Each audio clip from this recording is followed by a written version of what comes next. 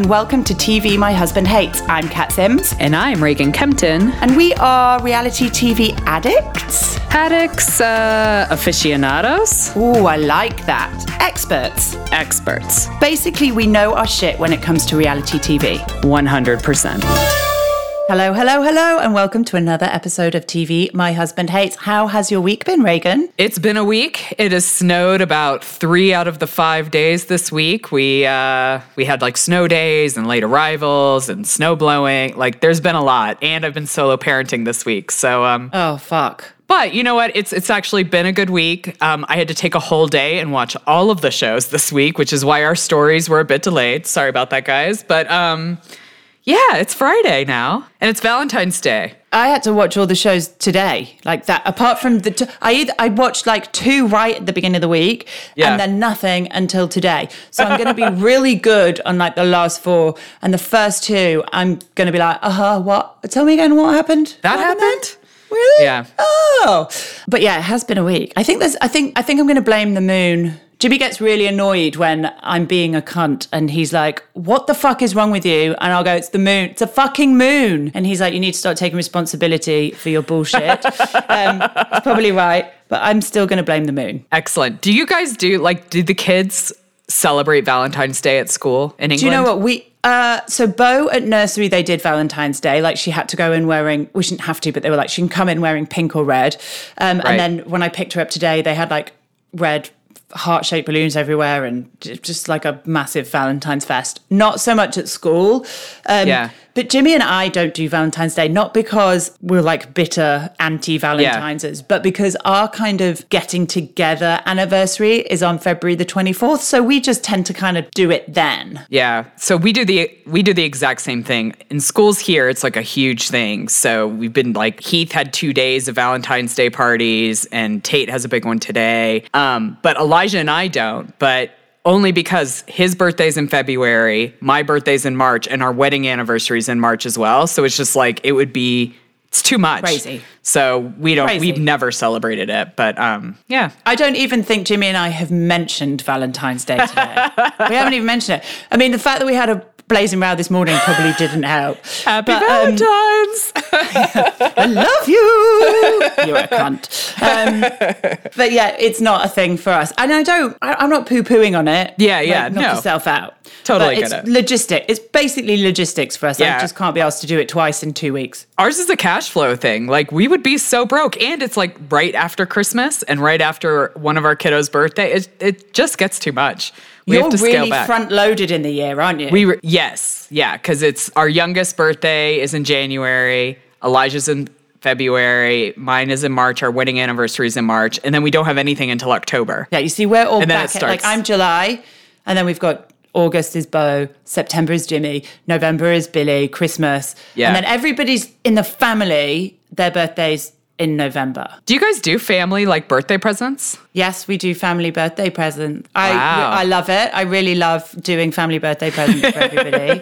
And I find it really fulfilling, and I love it. I love really selecting like gifts for all the people in the whole family twice in 3 weeks for birthdays and Christmas. Yeah. It's really lucky that none of my family listen to my podcast. Yeah, we've started dropping all of that. Like, it's just too much when you have, like, and we kind of said, like, when everybody has kids, like, we will do for the kids, but, like, we're all grown-ups. I mean, it's hard enough, I find. It's hard enough buying for my husband, because typically, if we want something, we just save our money and buy it. It's not like, it was when you were kids and you had no money, so you couldn't, save your money for 20 weeks to buy one Barbie. Like, that's insanity.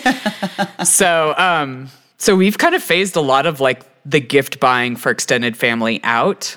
In place of just buying for kids. So I might try. Oh, you just went into darkness. My light ring just went out. Oh, that light ring of yours. I might try instigating that in our family as well. Although, listen, I've got to be honest. Is it fair to say that I don't want to buy anybody else birthday presents, but I'd still really like them? Yeah, you kind of have to give that up, which I find really hard. My husband doesn't. Like, he's fine getting no gifts at all. I know Jimmy is too. Jimmy's like, don't give me any gifts. I don't want any gifts. I don't. Right. No. I'm like, I love gifts. I really want the gifts. I know. Anyway. So you got to shell it out. If you want to get, then you need to shell it out. That's fair enough. Fair enough. I'll stop bitching. Okay, so we are here this week with 6 shows. So we are going to be on the money, super concise. Reagan is currently battling with her equipment. She's got a technical issue. But just with the light, you can still hear me. Well, yeah, this is exciting because this week we don't just have Atlanta back, but we also have Shahs of Sunset. And I have been so excited to get the Shahs of Sunset back. I am so excited this show is back on. I love all of them. I think they're all just amazing characters and just have a lot going on. So let's chat about them. Well, should we do Shahs of Sunset first? We can. We typically would start with Atlanta. Let's do Atlanta then. All right, then we'll get to the Shahs. So we had 2 weeks break and we are back, and we came back with a bang because we turned up, walked straight into a lunch with Eva, Cynthia and Tanya and Kenya and the cookie lady. And the cookie lady, who has been spreading her fucking crumbs all over Atlanta. She's dusting Atlanta with her crumbs. She is making it rain with crumbs. Oh, my word. I mean... What the hell is Kenya thinking? Like, I feel like there's no self-awareness to how fucking messy she just comes off. Do you know what? I think the opposite. I think there's 100% self-awareness to how messy she comes off. She just doesn't give a shit. And here's the thing. I felt like it was a lamb to the slaughter.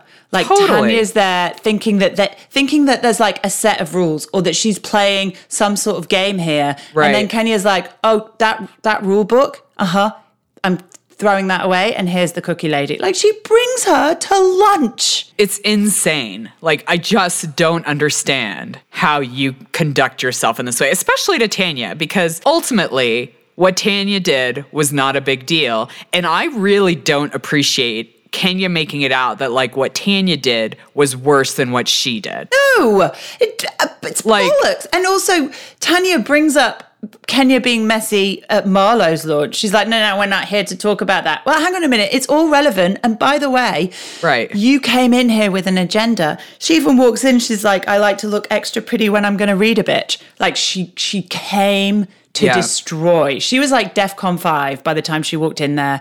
And it was painful to watch her harpoon Tanya. Yeah, I feel like Eva nailed it. Like, Tanya has no idea what she's in for. And like, you when you're going to go up against Kenya, like, you have to have a certain toolbox, and she doesn't have it.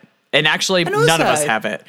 No. And also, that cookie lady came in hot as well, considering, like, she's right in the middle of this. Like, she's like, I don't understand why there's such negative energy, honey. It's like, well, really? Because this is the most fucking awkward situation I've ever seen. So absolutely, I can fully understand why there's negative energy. Well, and I think, and correct me if I'm wrong, like, somebody called her out for, like, are you just trying to get, like, screen time and insinuating yourself into, like, this group by making up bullshit or making something a big deal that actually wasn't? And what I feel like is that there's just a lack of respect for how other people conduct their relationships. Like, it's not your business. If it works for them, it works for them. Move on. Like, he didn't sleep with her. No. And she's like, he followed me into the bathroom. She's like, but they're unisex bathrooms. I know. She's like, so what you're telling me is that you met him in a bar, you had a conversation with him, and then you both went to loo in a unisex bath. Like, that's what you're telling me.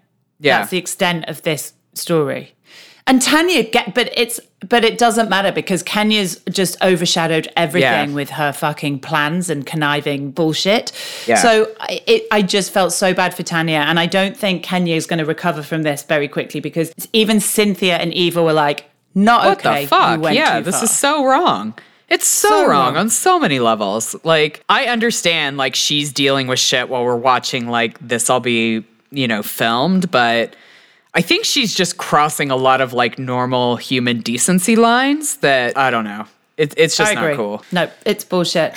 We also got a lot more about Portia and Dennis on this episode as well. I love it when we see them in therapy because I feel like that is obviously a very safe space for Portia to really talk about, like, what's going on with them and being really honest. Like, I love how honest she's being through all of this. I think it's really helpful for people to see that other people struggle with these things, and it's okay to be honest. I don't know. Like, I just love everything about it. I agree. And I think what I love about her is that she's really open to being vulnerable. And I think that's always a really good story to tell. But can I just say, like, bravo, if you're listening, the best TV series in the world would be couples therapy reality TV. We have one on over here.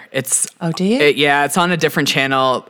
I watched it ages ago. It's more of like a couples boot camp where they like do therapy and they like do trust exercises and things like that, but they do it with reality stars. Oh, but what I'm thinking is like non-reality stars that like we only ever see in therapy. Just like regular people. I feel like they did one. If I find it, I'll pop it up on our socials and I'll send it to you. But I feel like there was one. Well, maybe we should look into it. But I'm with you. I love that we see them in therapy.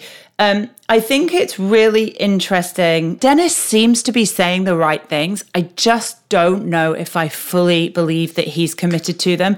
But what I do think is interesting is that it's very easy to go into this situation when he's cheated and focus on him and what he's doing.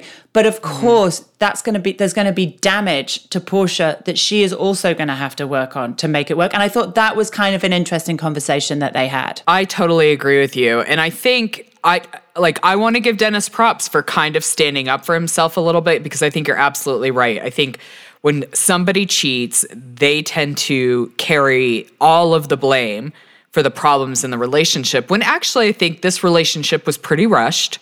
They didn't really take time to know each other, and that fault lies between the two of them. I know we did a poll about what we think if they're going to get together, and I feel like Dennis's problem is he's a rusher. Like, he doesn't really want to dive in and think about the deep stuff and work on the deep stuff. So he just like rushes. So like their relationship was rushed. He rushed to kind of get re-engaged to her. And I think probably what they actually need is for him to slow down and then work on the actual issues. Like, not saying she doesn't love him or anything like that, but really get to know each other and talk about not feeling safe or not being able to trust. Like, those are things that just take time. Like, you can't rush that fix. I just don't know whether Dennis really understands the concept of love and marriage, or whether he just wants to be in love and be married. Right. Like, that's kind of how I feel about it. And also I have to remind myself that they're actually quite young. Like, I think they're probably early 30s. So that's still quite young. That's still quite new. Actually, Portia might be older, but I feel like he is younger. But I could be wrong. Anyway, you asked on Instagram whether they will rebuild, and 30% said slowly but yes, and 70% said no, he'll try to rush too much. And I think for me, the damage I think has been done. And I think if Dennis was treating this like Portia is, like being truly open, truly vulnerable, truly honest, then I think it would stand a chance, but I just don't see him doing that. But she did say something really interesting in this therapy session, which really made me kind of do a double take. She talked about this idea of having to hold on to a man, like, because obviously they're talking about they're having intimacy issues, which is obviously quite to be expected. And I think that's so interesting that theory still exists, that like, and I think it does exist within Portia and within the kind of the wives of Atlanta as well, that you have to somehow, you're responsible if your husband goes and strays somewhere else because you're not giving him enough love or you're not looking after him at home. It's such a negative kind of story. Absolutely. And I don't think it's only in Atlanta. I mean, I think we see it in New Jersey with like Teresa and Joe, they bring it up. And I think we see it just in everyday life. I feel like there have been a couple of Instagram posts that I see people like warning people that they better give it up or they're going to lose their partner. And a lot of that is bullshit. Yeah. Like, you know, it's never one person's fault. Like, there are always issues on both sides of every disagreement or cheating or whatever. And I really hate that story that women need to do it all so their man doesn't have to go someplace else to get it. It's just like,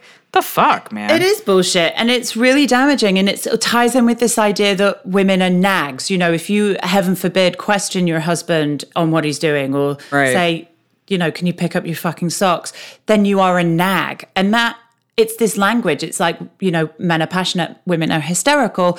It's all tied into this kind of oppression through language. And it really bothers me that Portia feels like she's worried about him being unfaithful again because there is a lack currently of intimacy in their marriage. If he was committed, then this wouldn't matter. Like, baby, trust me, by the time you have another baby, that intimacy is so far down your list of priorities that if that is a problem, and every time you don't put out, he's thinking where else he can get it, then this is not a relationship that's going to work. Absolutely. No, I totally agree. I also think it puts, to flip it a little bit, it also puts unrealistic expectations on men and their sex drives, because honestly, like, men peak at their sex drives pretty young. And as you are in relationships longer and longer, then those periods do naturally get further and further apart. Not just like hormonal levels, but fucking life stresses. Yeah. Like, sex is not what keeps a relationship together. No. At all. 100% it's not. Or lack thereof. Like, no, it's not about that.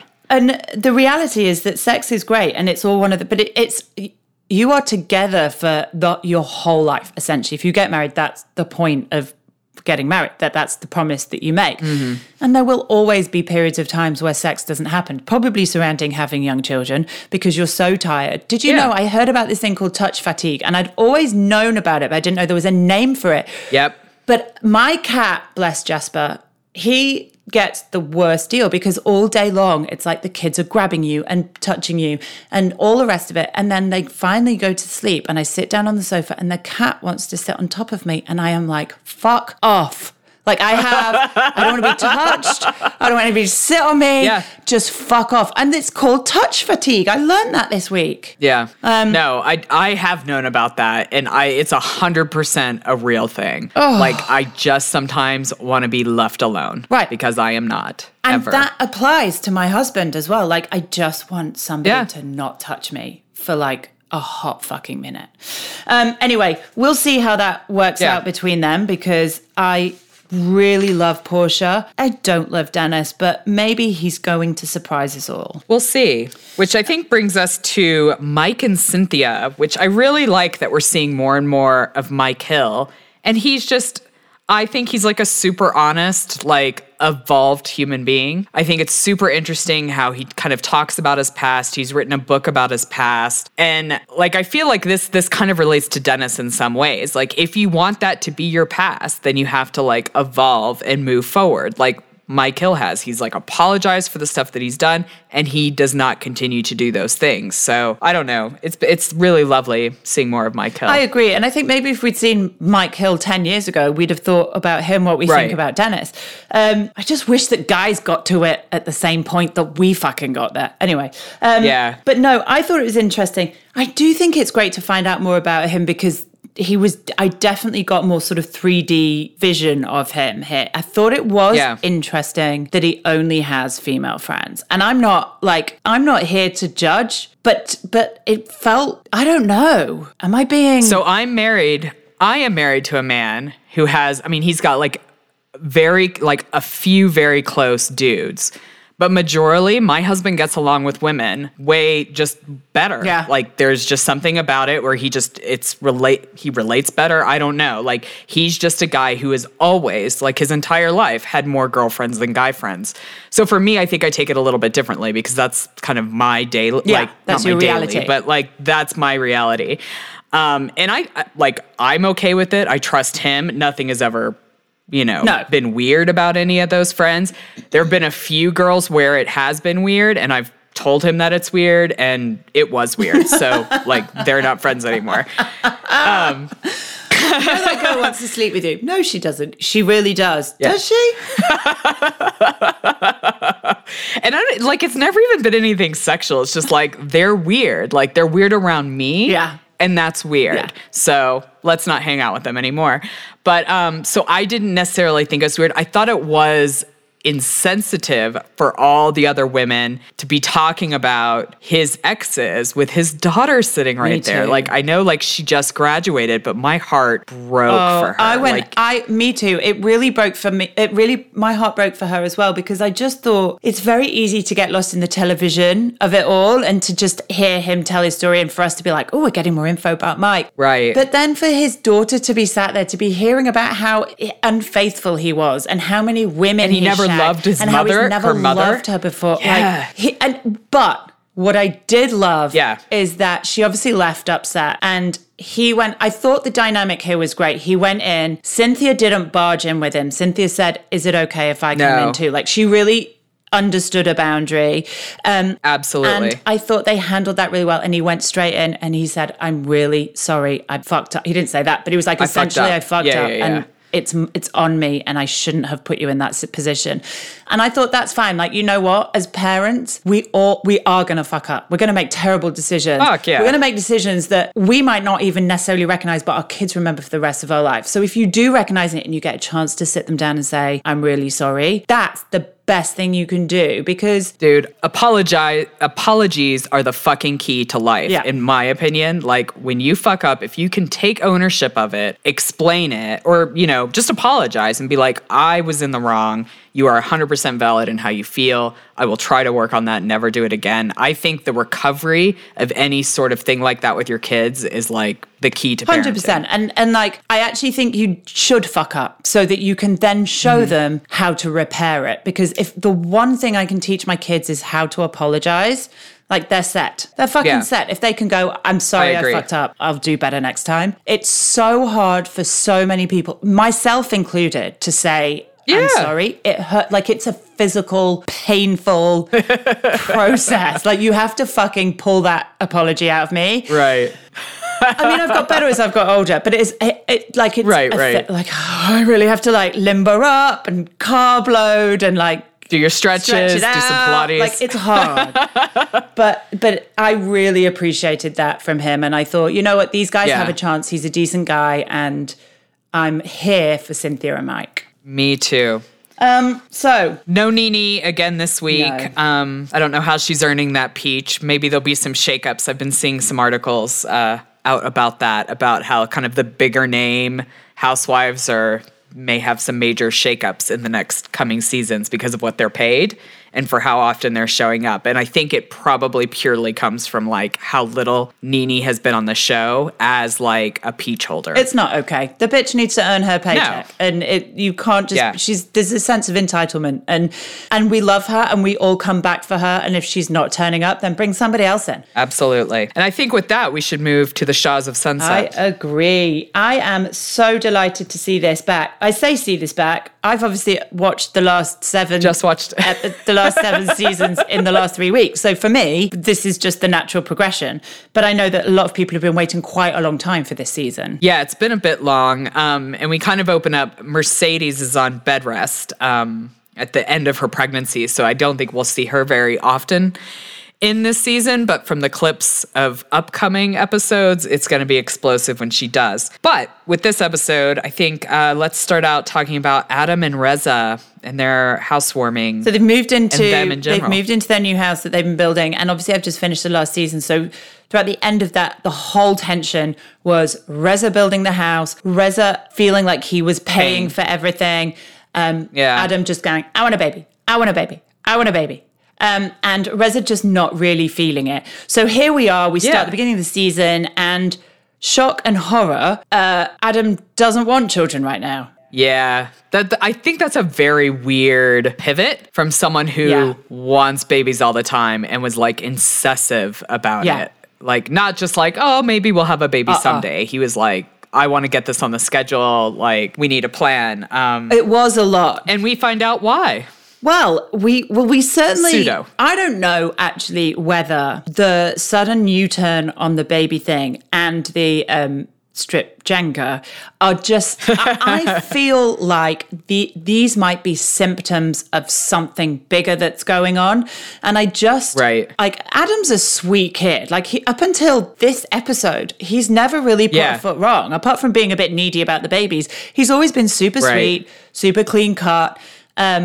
And I just He's a good wonder, Midwest Christian boy. He's a good, sweet Midwestern Christian boy. But I just wonder what else is going on behind the scenes. Yeah, and part of me wonders if that's all, like, I'm interested to know if this is, like, just a front for, like, this huge debaucherous, like, person. I don't know. Probably not. I don't think it'll turn that way, but... Oh, you mean Adam being, like, a secret... Yes. Ooh. I mean, that would be, that's like, what I want to see. Fucking... that would be just a twist. Because, like, we've definitely see Reza, like, have to calm himself. Yeah, 100%. Through, like, all past seasons to, like, getting to this monogamous place and building this house and, like, really kind of starting the two-person family that, like, he wants. And, you know, Reza's had to overcome a lot with, like, culture and sexuality and immigration. There's a lot of stuff. Like, he's got a full history. But, yeah, I would like it. Like, part of me gets titillated by the fact that Adam could be, like... a secret whore. Just crazy. Yeah. Who doesn't love a secret whore? Love a secret whore. Do you know what? I think it's going to stem from, I was always a little bit uncomfortable towards the end of the last season with the dynamic between them, the power dynamic there. Like, I get that Reza earns a shit ton more money. I didn't love the way he was always kind of reminding Adam of that. Like, I feel like, I'm not saying, because Adam is working, like he's working and he's got a job and a career, and I don't think he's doing badly, but obviously comparatively, he's not the breadwinner. And I don't like the way that Reza kind of lorded over Adam, the fact that he was the one earning the money. And I think that's, from my experience, if it was me, that would cause a problem in my marriage. Right. So I wonder if there's it's like a grasping of power back, right? Like, if you're going to hold the money over my head, then maybe I'll go fuck around on you because I can. Right. And that's kind of what I wonder if it is. Like, if you can't appreciate me as an equal emotionally in this relationship, then fuck you. Like, and I wonder if that's where it comes from. And I love Reza. Like, I genuinely love him hard. So I don't want to, you know, I'm not going to say he's a terrible person, but what I love about Reza is he's perfectly flawed. Like but he's very self-aware, and he always gets there eventually. I just hope if this is the case, I hope it's not too late and he doesn't lose Adam. Well, and I love many things about this episode, but this, like, conversation in particular about strip Jenga. I like that Destiny went to Mike and was like, how do I need to handle this? He's your best friend. Like, could you help me with this? And I love how they, like, sat down and really just came to him from a place of, like, love and compassion. It wasn't, we fucking saw your boy texting this. Like, it was, we're really concerned. This is what's happening. We don't really know what happened, but this is kind of the word out there. And we wanted you to know because we care about you. Like, I thought Reza took it, he took it like a champ and was like, thank you so much for telling me. I will get to the bottom of it. Leave this with me. I will handle it my own way. And I feel like a lot of other shows could learn from watching this conversation about how you bring shit up to people about what's going on in their lives. 100%. And you don't bring the cookie lady to lunch. You fucking have a little sit down with succulaents and succulents and Kevin planning the party. That's all you need. No, I agree. And I think I have to say though, I'm from Adam's, like, the brief glimpse we got of Adam's reaction at the end of the episode, I'm going to say he probably is guilty of it, because it was like, Reza was like, so I hear you've been doing strip Jenga. And he did that, like, almost kid thing where he's like, what? Like, you can't see it obviously because it's a podcast, but I'm doing that. Right. Note to self, if you're doing a podcast, don't just do facial expressions. But he did that, like, faux sort of on stage, like, horrified thing. I was like, The first thing you say is no. Like, you say no. Did you play strip Jenga while I was away? No. That's what you say. I find strip Jenga to be a very interesting strip choice. It's like the best Midwestern way to rebel. It's like, I'm not going to play strip poker and snort coke off prostitutes' tits. I'm going to just do strip Jenga. Yes. Yeah. Not poker, because that's fucking gambling. And he probably did it on, like, a Tuesday morning. Do you know what I mean? Like, with, like, brunch. Daytime strip Jenga. Part of me was wondering if they were using body parts to, like, knock out the little pieces. While they were drinking, like, oat milk flat whites. Because it was like a morning strip Jenga.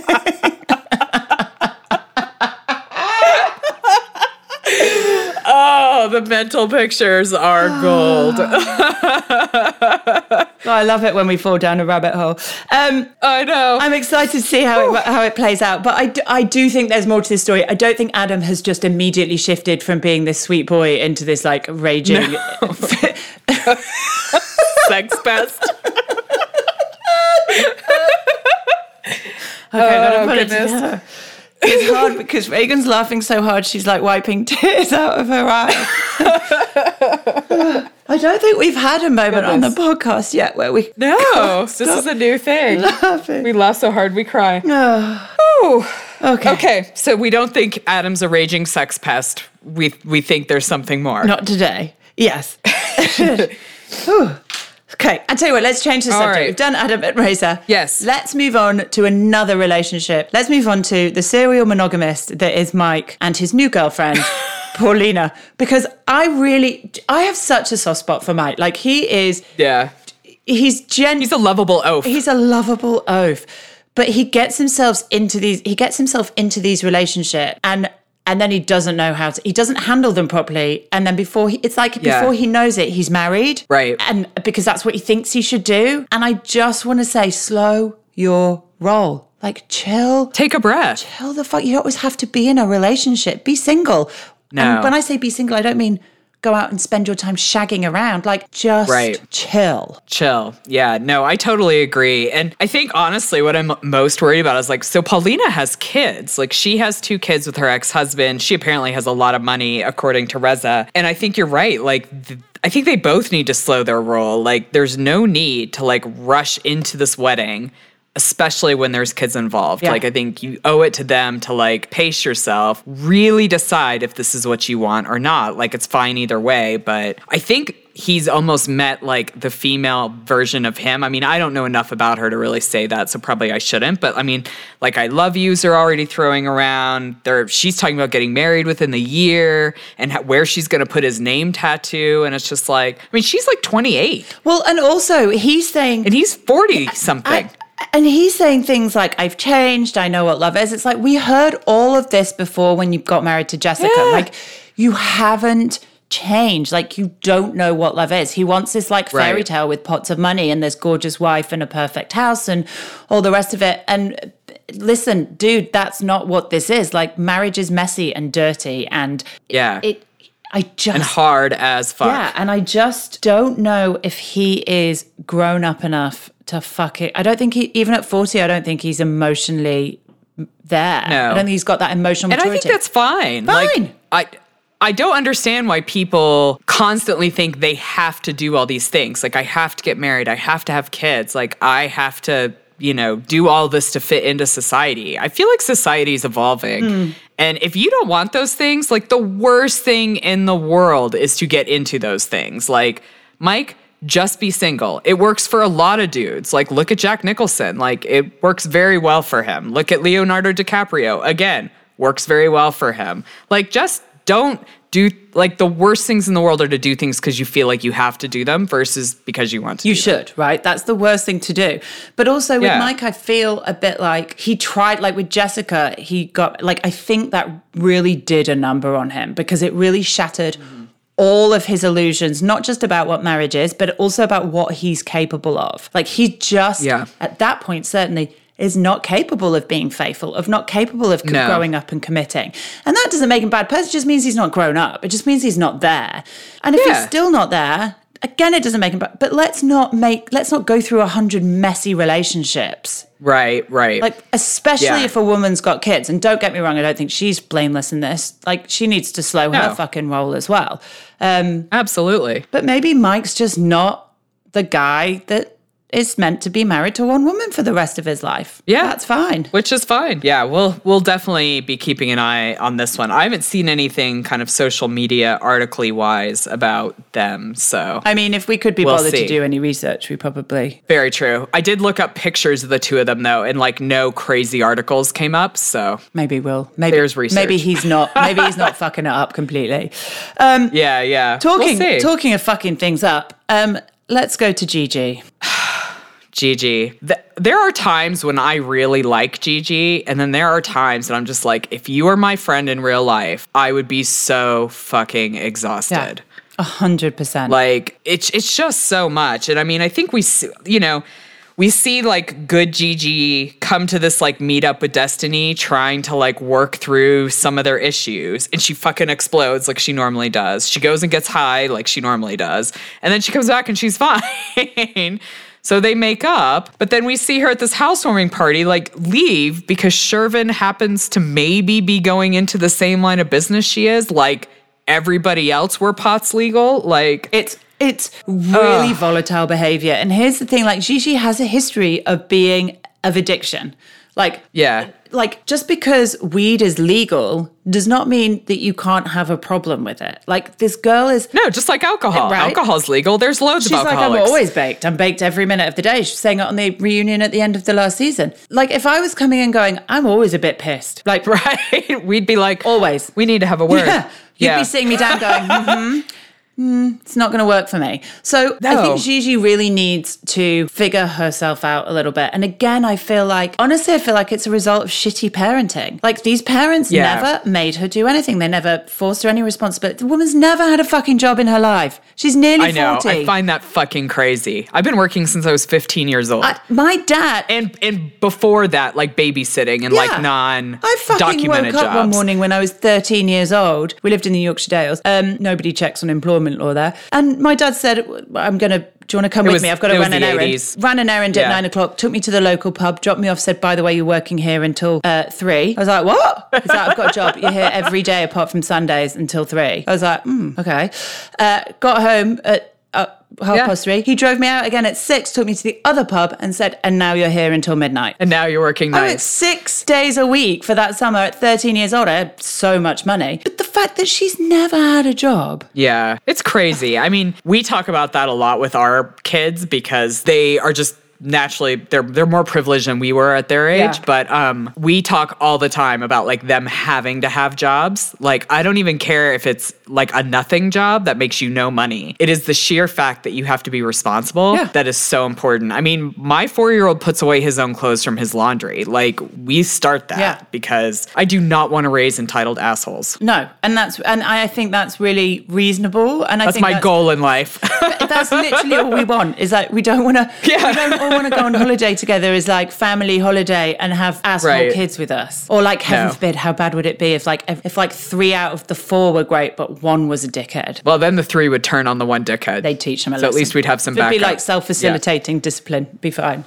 Yeah. Lord of the Flies. Yeah. We'll see which one comes out alive. But yeah, Gigi, I feel like somebody has never really given her boundaries, never really made her feel safe, never really said, this is what you have to fucking do. And she's just lost. She's lost. And she's trying to have a baby. I mean, so she's also being pumped full of like IVF hormonal craziness. Like, I have no idea what we're in store for this season. Here's my issue though. Like, I don't know how responsible it is for medical professionals to be pumping people who are clearly having a substance abuse full of hormones to have a baby. Like, if she was pissed all the time, they wouldn't treat her. Yeah. Also, are you allowed to drive while you're baked? Yeah. No. She's driving all the time. Yeah. So like, I know Colorado, like I only know Colorado because that's where I live. And when they were passing recreational as being legal, it was a huge issue about like, where do they set the limits for driving under the influence? So like, when you drink and drive, it's called driving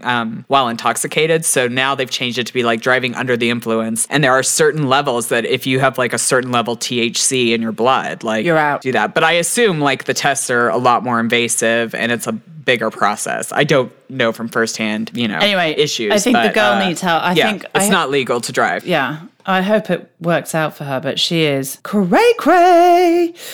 Just quickly, before we leave Shahs, we've got a new girl, Zara, who turns out to be R. Kelly's ex. That's going to get messy. Yeah, that'll be interesting. And Nima's back. I love Nima. And we don't quite know whether Mona is shagging Shervin. So there's a lot to play for this season. There's a lot going on. I think Reza is like the solid gold Persian gatherer of California. Like, I think he finds fellow Persians that don't have like Persian friend family and just brings them into the fold. Because that's how we got Nima and Mona. And I think that's now where we have Sarah. But I think the R. Kelly angle is super fascinating. Yeah. I wonder if we're going to find out more about that. I'm interested in that.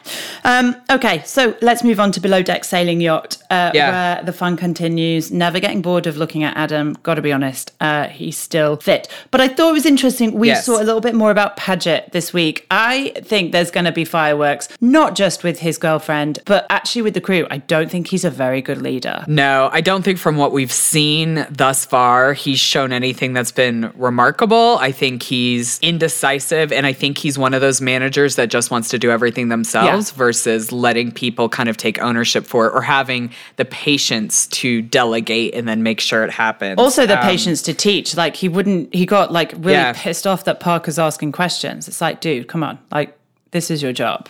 Right. Right. So we'll see how that goes. Yeah, I think the whole Paget Sierra thing is going to be interesting to watch because I think the power dynamics are going to be a problem within their relationship. And I feel like we already kind of see like Paget massively flirting with Georgia. I know, there was a moment right there in front of her. There was like at the dinner at the very end, like I thought that was a little bit weird. So they may end up being like fulfilling our prophecy that things are not going to go well for them. I think that's probably safe to say. Also, it was a weird collection of guests this week. Like we had, obviously this family of 4 turned up with 2 young girls, like 18 years old graduating. It's like a graduation treat when we heard about it last week.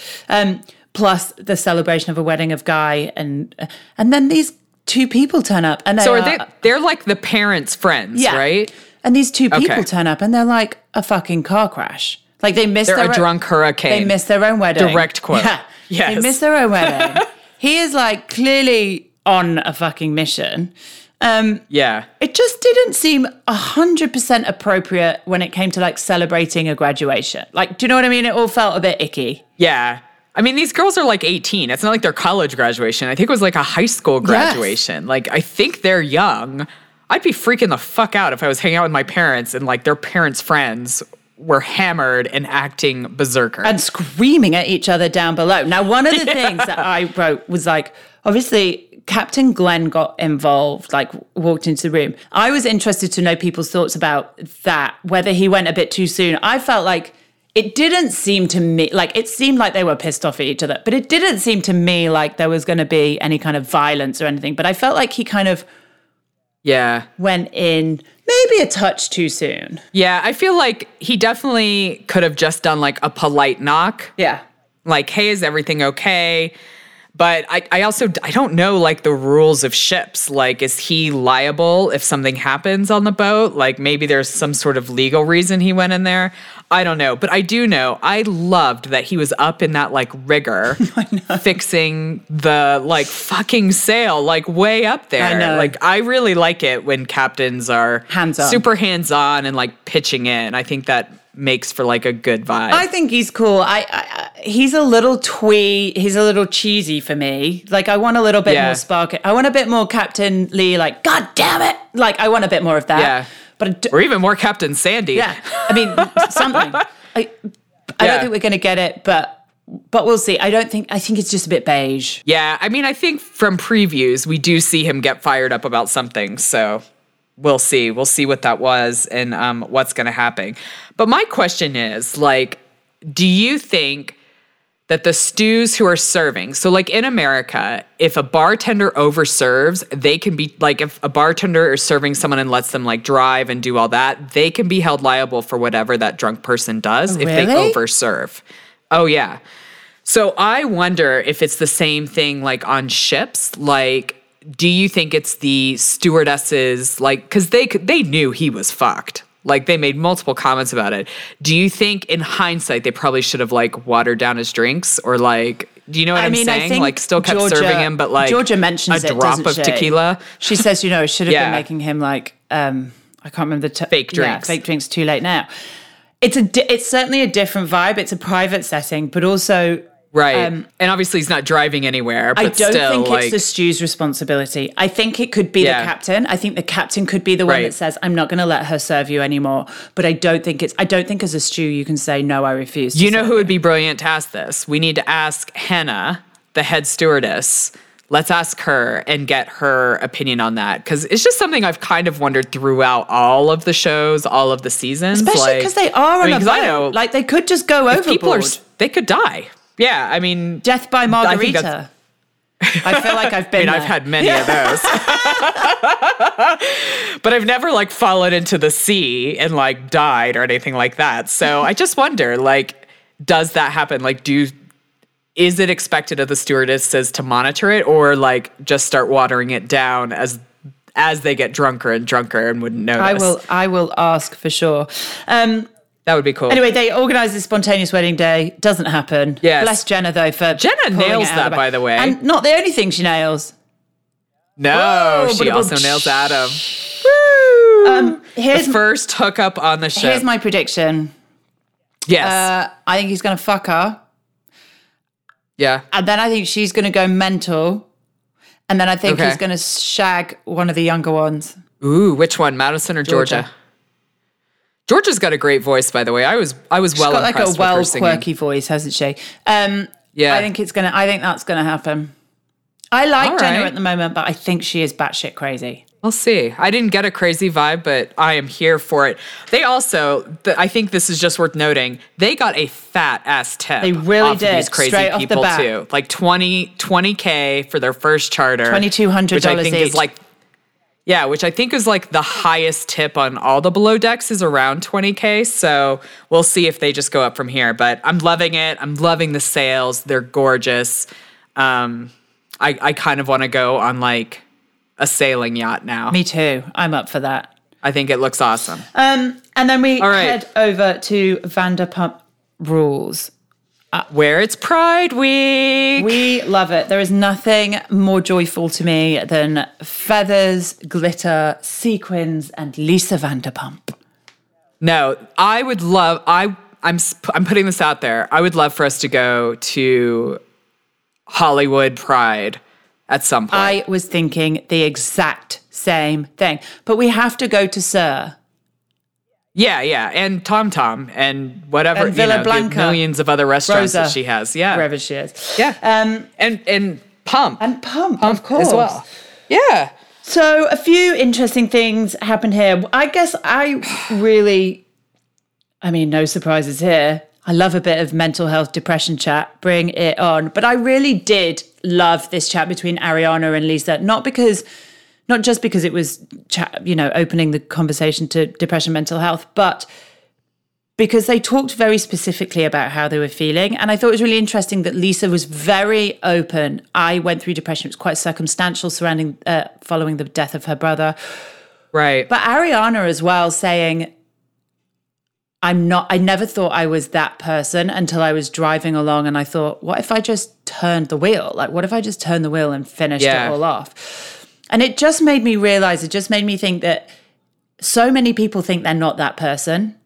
Like they think that I'm not prone to depression or anything like that. I think it can hit anybody at any time. And I thought it was really interesting to have that conversation on TV. Well, and I love the way Lisa listened to her. Listening has kind of been on my mind like this whole week. And I feel like a lot of the times people don't listen. They tell you how to try to tell you how to fix yourself versus actually just listening to your problems. Yeah. And sometimes that's all it takes is people just actually listening to you and being like, wow, like that sucks. Like I felt that way before. Like just listening and empathizing and just genuinely being there for each other. I feel like we all need to do more. Well, and I think as well, it happens a lot. Like people just want to be able to say their thing, like tell their story. And I'm guilty of this as well. Also, people like to just talk and fix it and give a solution and share their experience as well. And sometimes and I definitely could benefit from this, just need to shut up and go, it's not my time to speak. Like, this is not the time to get my story out there. I need to let them speak. Right. But I'm actually now going back to see season 1 of Vanderpump Rules, which is really fucked with what I think I'm watching. Right. But I really admire Lisa about that. Like, I love her strategy of dealing with these kind of young people. It's really impressive that she can connect with them on such a level. I think Lisa is like the eternal mama. Like, I mean, she's also a kick-ass businesswoman and all that. But, you know, I just think she kind of looks at all of them are like her extended children. Yeah. And I think she genuinely cares about each and every person that works for her in that way. And I think that's super commendable. I think it's probably the only way that she can handle all the crazy, especially since you're going back to season 1. You're going to be in for some crazy treats. I'm excited for you. But I love how she deals with it. I don't think I could handle that many restaurants with that many personalities all at one time. Yeah, it is hard, but I do think I'd almost prefer managing grown-ups to kids. Well, she also doesn't have kids at home either. It's not like she's got 2 kids at home and she's having to deal with these kids. Like, her kids are older and out of the house and kicking ass. So, you know, it's probably amusing. Yeah, it probably is. She's like, this that's is just how fun. I look at it. Like, I think she's just amused. It's like Lisa's playground. It's like, that's what she... Yeah. I get it. Totally. Now we're both waiting for the other one to speak. I'm really happy that this discussion is out there and getting more play. I think everybody could use their voice to kind of amplify this voice. One voice I don't want amplified, though, is Sheena's. I think she's being fucking ridiculous. I think I ran a poll about how many people think that she's trying to be Stassi from season 1. So maybe Kat kind of understands this. And I don't think she's doing a good job. Like, I didn't put that poll out there to think like, oh, they're exactly the same. Maybe we'll see some growth out of Sheena. We're going to see no growth out of Sheena. She's just trying to be a bitch. You said, is Sheena trying to be season 1 Stassi? 96% said yes, 4% said no. I said no because I kind of misread it. It's like, is she like season 1 Stassi? And I was like, no, she's like sale rack season 1 Stassi. Yeah, trying to be. Yeah, but... I think you're right. I think she's going for the bitch angle. But also, to give her credit, I do think she's genuinely really threatened by Dana and losing her friends. I think there's a real insecurity that I can empathize with. And I think she opens up a little bit about that. And I don't know whether it will lead to like a friendship between her and Dana. Right. Maybe it'll all kick off. But I think it's a good start. Maybe this is going to be like Sheena Stassi season 1. And like when Sheena eventually is the one that's there for Stassi after the whole Jack. Yeah. Like maybe that will be what happens. They end up being really good mates. I think they're just going to end up kind of tolerating each other and just not really being friends. Because I don't see Dana choosing Sheena to be one of her mates. No, like I just think you're knowing right. their personalities, that doesn't work for me. No. But we'll see. Like, I'm just glad Sheena's going to stop being a bitch to her. And can we have a moment for the end of the episode when Sheena is on the bar singing? Like, no, let's not remember that. Auto-tune. Let's not remember that. That was... Girlfriend, stop. It's not okay. No, I love you, and you looked great in that swimsuit, but like not everybody gets to hold a microphone and sing in public, and that's okay. I am one of those people. That's why you start podcasts and you do it at home. The words out of my mouth. Go to karaoke and do it in a small room. Literally my favorite thing to. You have to prise that microphone from my cold dead hands at karaoke. Like I'm like this. Oh, I don't want to sing. Okay, give me the microphone. Give me the microphone. I'm 100% the same way. Should we talk about Raquel and James? Well, definitely let's talk about James, because I find this guy fascinating. Like, he's fucking crazy. Like, he's one of your home people. He is. Listen, we're not all like James. Once again, apologizing on behalf of my people. There's something going on with James. It's addiction, but I think it stems from something else. There seems to be a bit of a manic, like the way he's talking to Raquel, it almost feels a bit ADHD. Like, it's a lot of like energy, just doesn't know where to put. And he's clearly not ready to be sober yet. But I just think the way he spoke to Raquel, like, you bitch, you weren't at my set. It's like, dude, that seems a bit off the scale to me. Well, and I think we see him do that to people who care about him the most. Like, I do really honestly think Raquel cares about James. I think Lala cares about James. I think Lisa cares about James. And he does not want to fucking listen to a damn thing that anybody who actually cares about him has to say. I'm proud of him for, like, doing his DJ thing without starting a fight. But, like, that's kind of all I can say about him. I just think, like, I don't know. I think there's something really damaged and broken with him as well. Like the way that he went over after his set and spoke to Lisa, like the way he just desperately needed her unequivocal approval. And he couldn't even cope with her concern. Like even her concern was criticism to him. And I just thought there's something very, very broken or damaged in you that has all of this goodwill from Lisa skewed.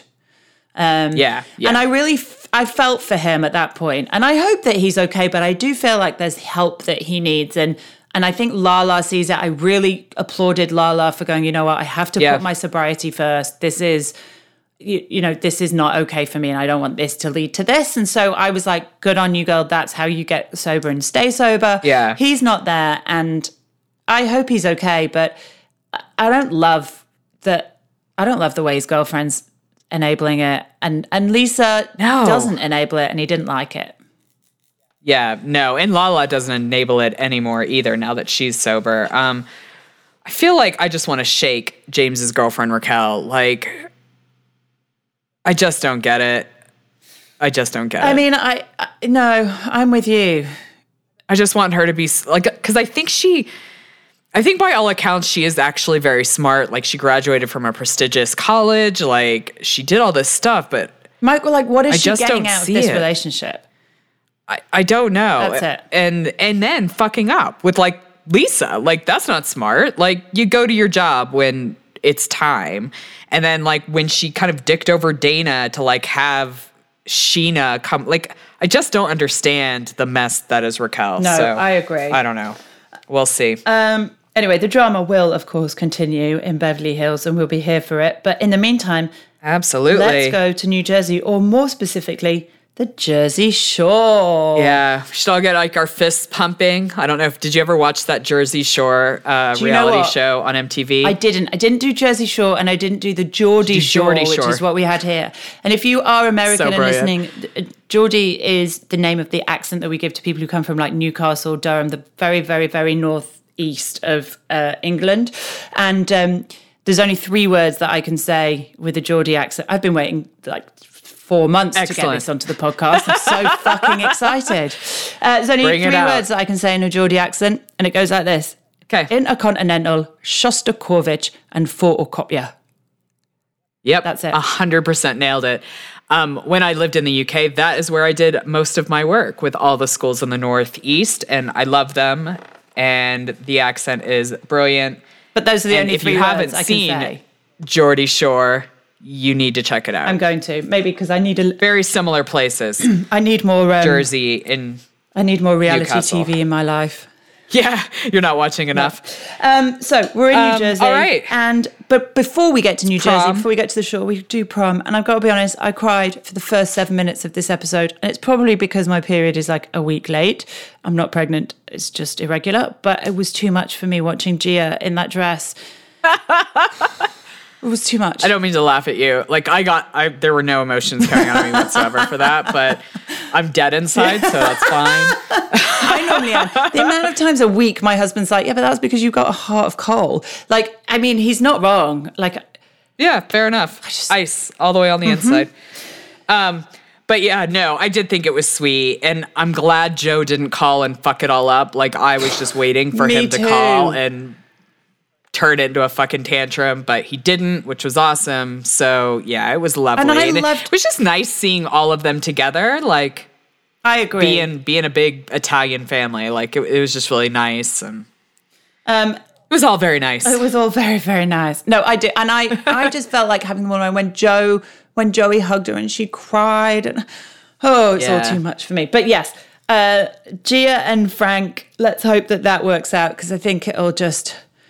Oh my God, their kids would be gorgeous. Can you imagine the wedding? Oh, huge. Because as we have learned from past episodes, both Teresa and Dolores are spenders on the party. So like the food will be amazing. Imagine. Yes. So yeah, and then we had, I guess, quite a lot of this episode is really about Jennifer and her position in this party at the moment, and the way that she is. I just don't understand what has snapped in Jennifer to just make her constantly kick the fucking bear. I don't know. Like, she just needs to drop it. Like, I don't know. Do you know what I think it is? I think it's an insecurity. I think she's like at that age where she's going, what the fuck am I doing? Like, okay, I've married a great guy. I've got all this money, but I don't really feel happy. I don't really feel fulfilled. And so I'm going to be a bitch to everybody. But just the way that she spoke to Margaret as well. Like, Margaret was just trying to say something nice to Teresa. Yeah, that snap was so uncalled for. Like, I couldn't even believe it happened. I was like, what the fuck? I know. She's just, like, commiserating. Like, what the fuck? Why are you cold shouldering fucking everyone? Like, calm yourself. I know. I felt just go drink more tequila in the corner. I don't understand where it's all coming from, but we'll see. No. But what I did love, and in fact on Joey Gorga's Instagram, which as you know I'm a big fan of, he sort of alluded to this today, but obviously he upset Bill last week with his sort of unusual misstep, saying that he just needed to bang his wife more, which is never a great thing to say. No. But he just walked up to Bill and said, listen, I'm sorry. I respect that. It was ill-timed. They shook hands. Yeah. They fucking moved on. It's done. Yeah, it's done. Look how easy that was. And it took apology. 3 minutes. The power of an apology. A real apology. And like, I think an ability to know when you've done wrong. And I feel like that's kind of Jen's problem. Like, she never feels she's in the wrong.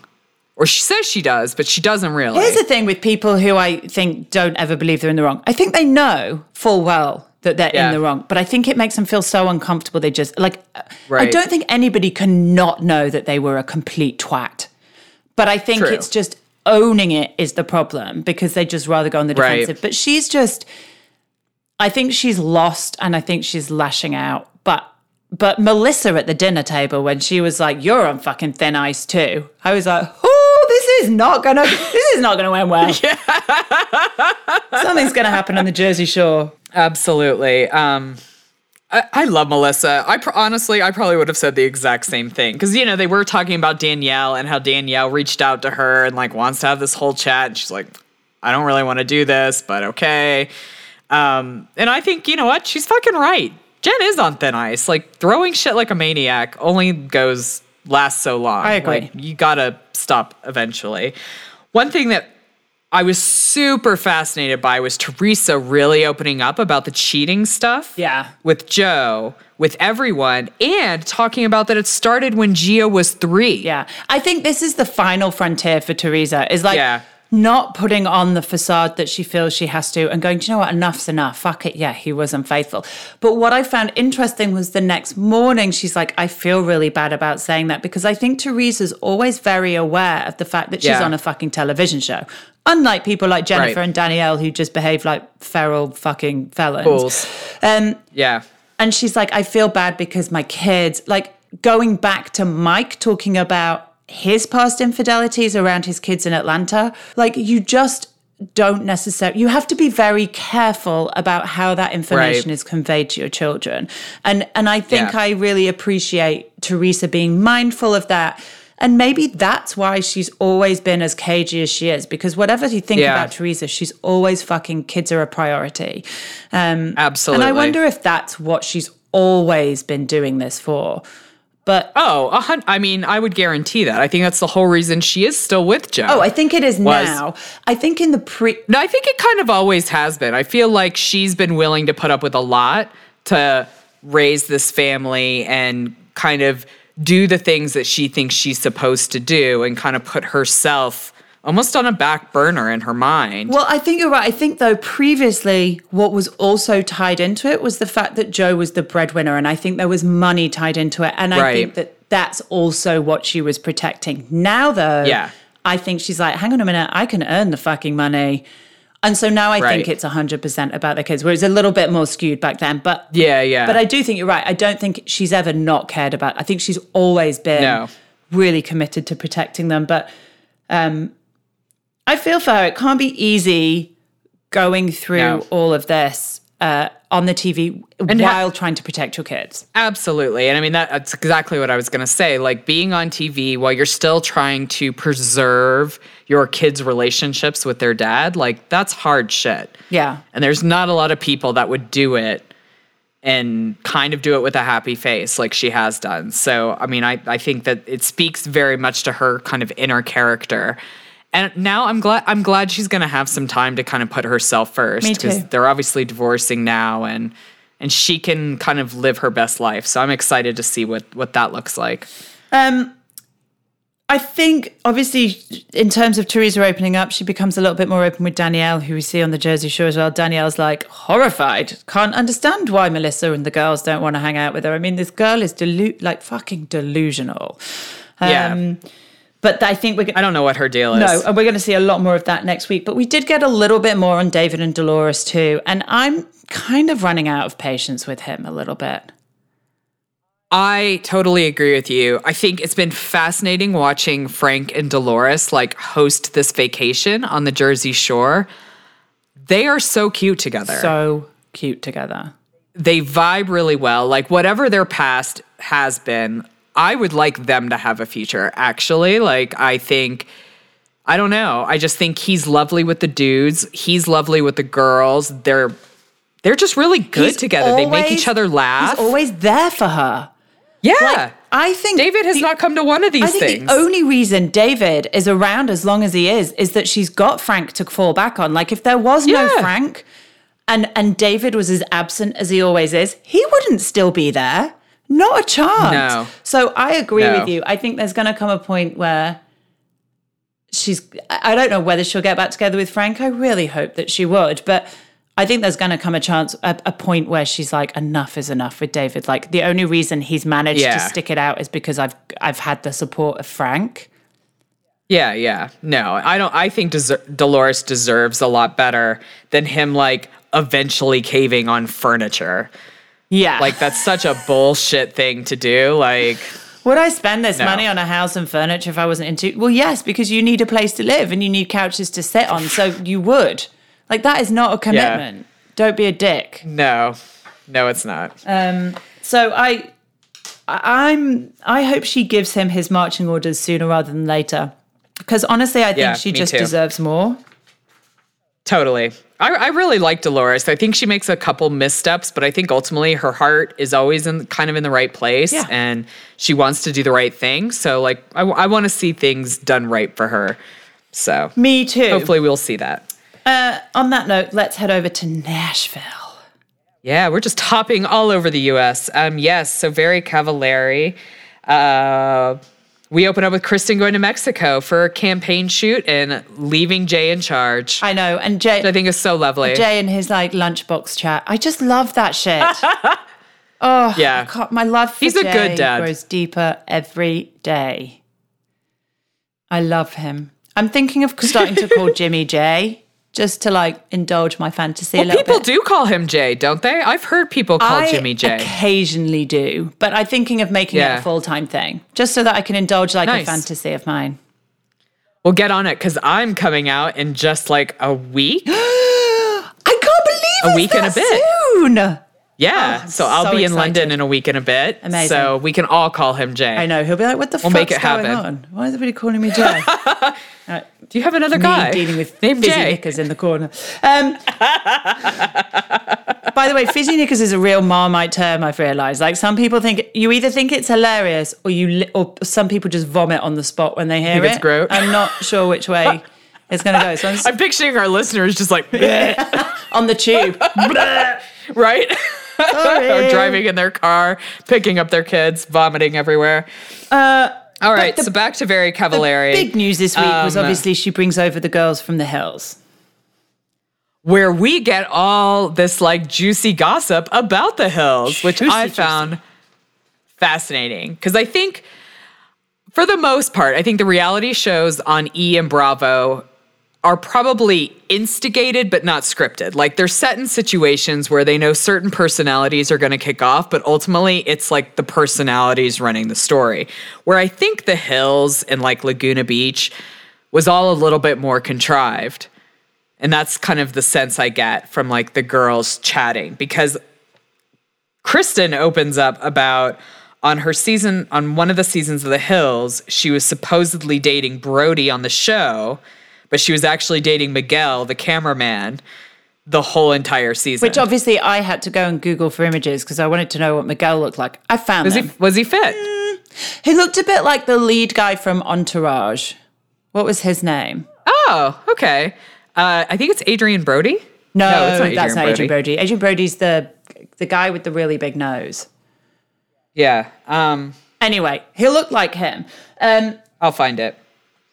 But this was all kind of very relevant. Adrian Grenier. That's it. All very relevant because she really felt like she needed somebody to speak to about Kelly who would get it, who would understand what had actually happened. Because it's quite hard, I guess, to go, well, we fell out because she just wanted to be, it was all about the show. Like if you're not there and you haven't lived it. So she just wanted to find her people and talk it through.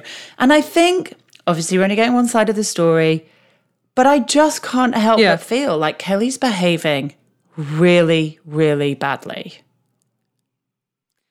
See, I agree with you. And I kind of felt this the most when Audrina tells Kristen that once Kristen left the bar, Kelly's friend came up to her and talked a lot of shit about her. And Audrina really had Kristen's back and was like explaining things to this dude. And that dude like kind of came full circle and was like, holy shit, I had those exact same experiences with her. And I was like, oh, like, okay, this to me really, really kind of solidifies that fame has gotten to Kelly. And I think as well, it's really easy when you've had a fallout with somebody and then you don't speak to them for ages, that you start to question it a little bit. And you're like, what? Was I too harsh? Have I handled it badly? Yeah. Like, am I a dick? Did I play it? You know, all of this stuff. Did I imagine some stuff? And then you hear that stuff and you go, oh, no, it's fine. Because when people do behave that badly, chances are they've done it before. It's not the fucking first time. Like, this is their MO. And eventually they fall out with everybody. Everyone. And they move on. And they find new friends. And then they fall out with them. And then they move on. Like, this is just what it looks like Kelly is doing. But I agree. But it was really fun to see Audrina and Heidi in town. And I have to say, I fucking love Heidi. Like, obviously not so much. With her mom clothes and her mom dance moves. No, and she's just my... Like, I love her because she was a bitch on the hills. And I didn't like her at all. And I don't know what it is that's made her change. But I love that. I guess it could be because she felt like she had that big fall from grace and she's come back and it's humbled her. But she's a different, like, she's my kind of people. Like, totally. I would drink massive glasses of wine with her any day of the week. Me too. I love that she was like, do you remember when like I was on the drugs and I was like, I'm plastic and I'm fantastic. Like, I love the way she can make fun of herself for like all the crazy shit they've done. I also feel it's because we're older and I feel like I look back on those shows and it's like, they were fucking babies on that TV show and their reality got so warped because of it. Like, and because it was contrived and like all this shit was going on and it was real and not real. Like, I think that would be a really confusing place to live in your 20s. It's fucking weird. Or your teens. It's fucking weird. And yeah, so I mean, I think it'd be weird if you weren't fucked up from that. Like, what kind of psycho are you when you don't get fucked up by that shit? And yet these three seem to have pulled it together. Like, they seem to be really normal. I feel like we could all sit down and have wine, hang out, get a bit pissed, dance on the stage, and like square dance with the mum down the road. Like, I feel like that's our vibe. Absolutely. Yeah, it is our vibe. You're 100% correct. So yeah, that was nice. And then obviously Scoot and Justin. Oh, and Justin talking about like his Mormon cousins all getting married. I find like Mormon connections really fascinating. But I think we still see this kind of push-pull between this marriage and the house and, Justin and Scoot. I do find it really interesting, this conversation that Justin and Kristen have about how they're actually both with very similar people. Like Jay and Scoot are very similar because they're very calm and not super extra like Justin and Kristen are. And thank God, because that's really who we should all end up with anyways, is people who kind of calm us extra folk the fuck down. But I don't know, like, I feel like this marriage issue is a bigger issue than I think we know. I agree. If that makes sense. I feel like I feel like it's going to be okay, but there's going to be some rocky roads ahead. And I think that Justin is so scared. There's just something so terrified about him, because you can't on one hand say, I'm committed to him for the rest of my life, but then on the other hand say, I can't get married to you. Like it just, and I'm not saying that marriage is the thing that it is, but this is a discussion that they're having, and he's always known that Scoot wants to get married. So, I think he needs time. I think he needs to come around. And I actually think that this discussion that he's had with Scoot's mum at the end might be something that really makes him reconsider, like, why he is what he is, why he's making the decision he's making. Yeah, I think it'll be very interesting in kind of the next few episodes, because there's actually, I think, only maybe 6 left. Like, I think there's going to be a max of 12. But so we could be in a real, like, middle part of what's going to happen with them. I agree with you. I think ultimately it's going to end up being okay, but I think you're right about this conversation with Scoot's mom is going to change something. And we also see Scoot's little brother, like, hooking up with Chewie. What a babe that guy is. I love it. I really hope that I don't think it's going to happen, but I do love that it might do. I think that they're just like this tight-knit little You don't need anybody Nashville else. family. It's like a little commune. Nope. Yeah. No, I hope that they work it out, because I do love them both as a couple, but I think Justin really has some issues that he needs to work through. And I do think, and I said it last week, and I'm going to say it again, and I'll say it next week if he doesn't do it then, he needs to fucking talk to Scoot, because I'm sick of seeing him. He's now even talking to his Scoot's fucking mum, the only person he's not speaking to is Scoot. He just needs to sit down and say, look, I'm feeling not ready. I'm working through something. I don't know why, like, figure that shit out, but he needs to sit that beautiful boy down and tell him, because it's not fair. Yes. Yeah, the beautiful boy who's also a twin.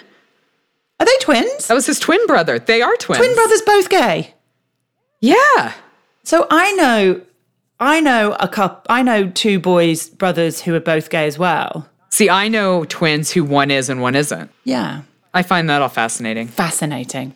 I wasn't being sarcastic then. I know it sounded, I was genuinely No. Yeah. I think it's really interesting. Fascinating. If only you had, like, the flappy mustache to go with it. I mean, I could close my eyes and pretend I was there. You know, I kind of do. I mean, I have to say, my mum and dad are on a 50-day cruise right now, and the emails that we are getting from him are absolute comedy gold. He's talking about a couple that got caught. I think I'm going to need you to top deck. He's like, I think you're going to need to forward me those emails. I'm going to forward them to you immediately. They are. That may be a podcast in its own. I genuinely think we need like a special episode where we just read them out, because they are. Yes. Honestly. Let's do it. The funniest things I've ever read. I've got like a whole Instagram post ready to go, but I feel like I can't share them until I've said to Dad, do you mind if I like publicly ridicule you on social media? Oh my God. I love him so much. I do too.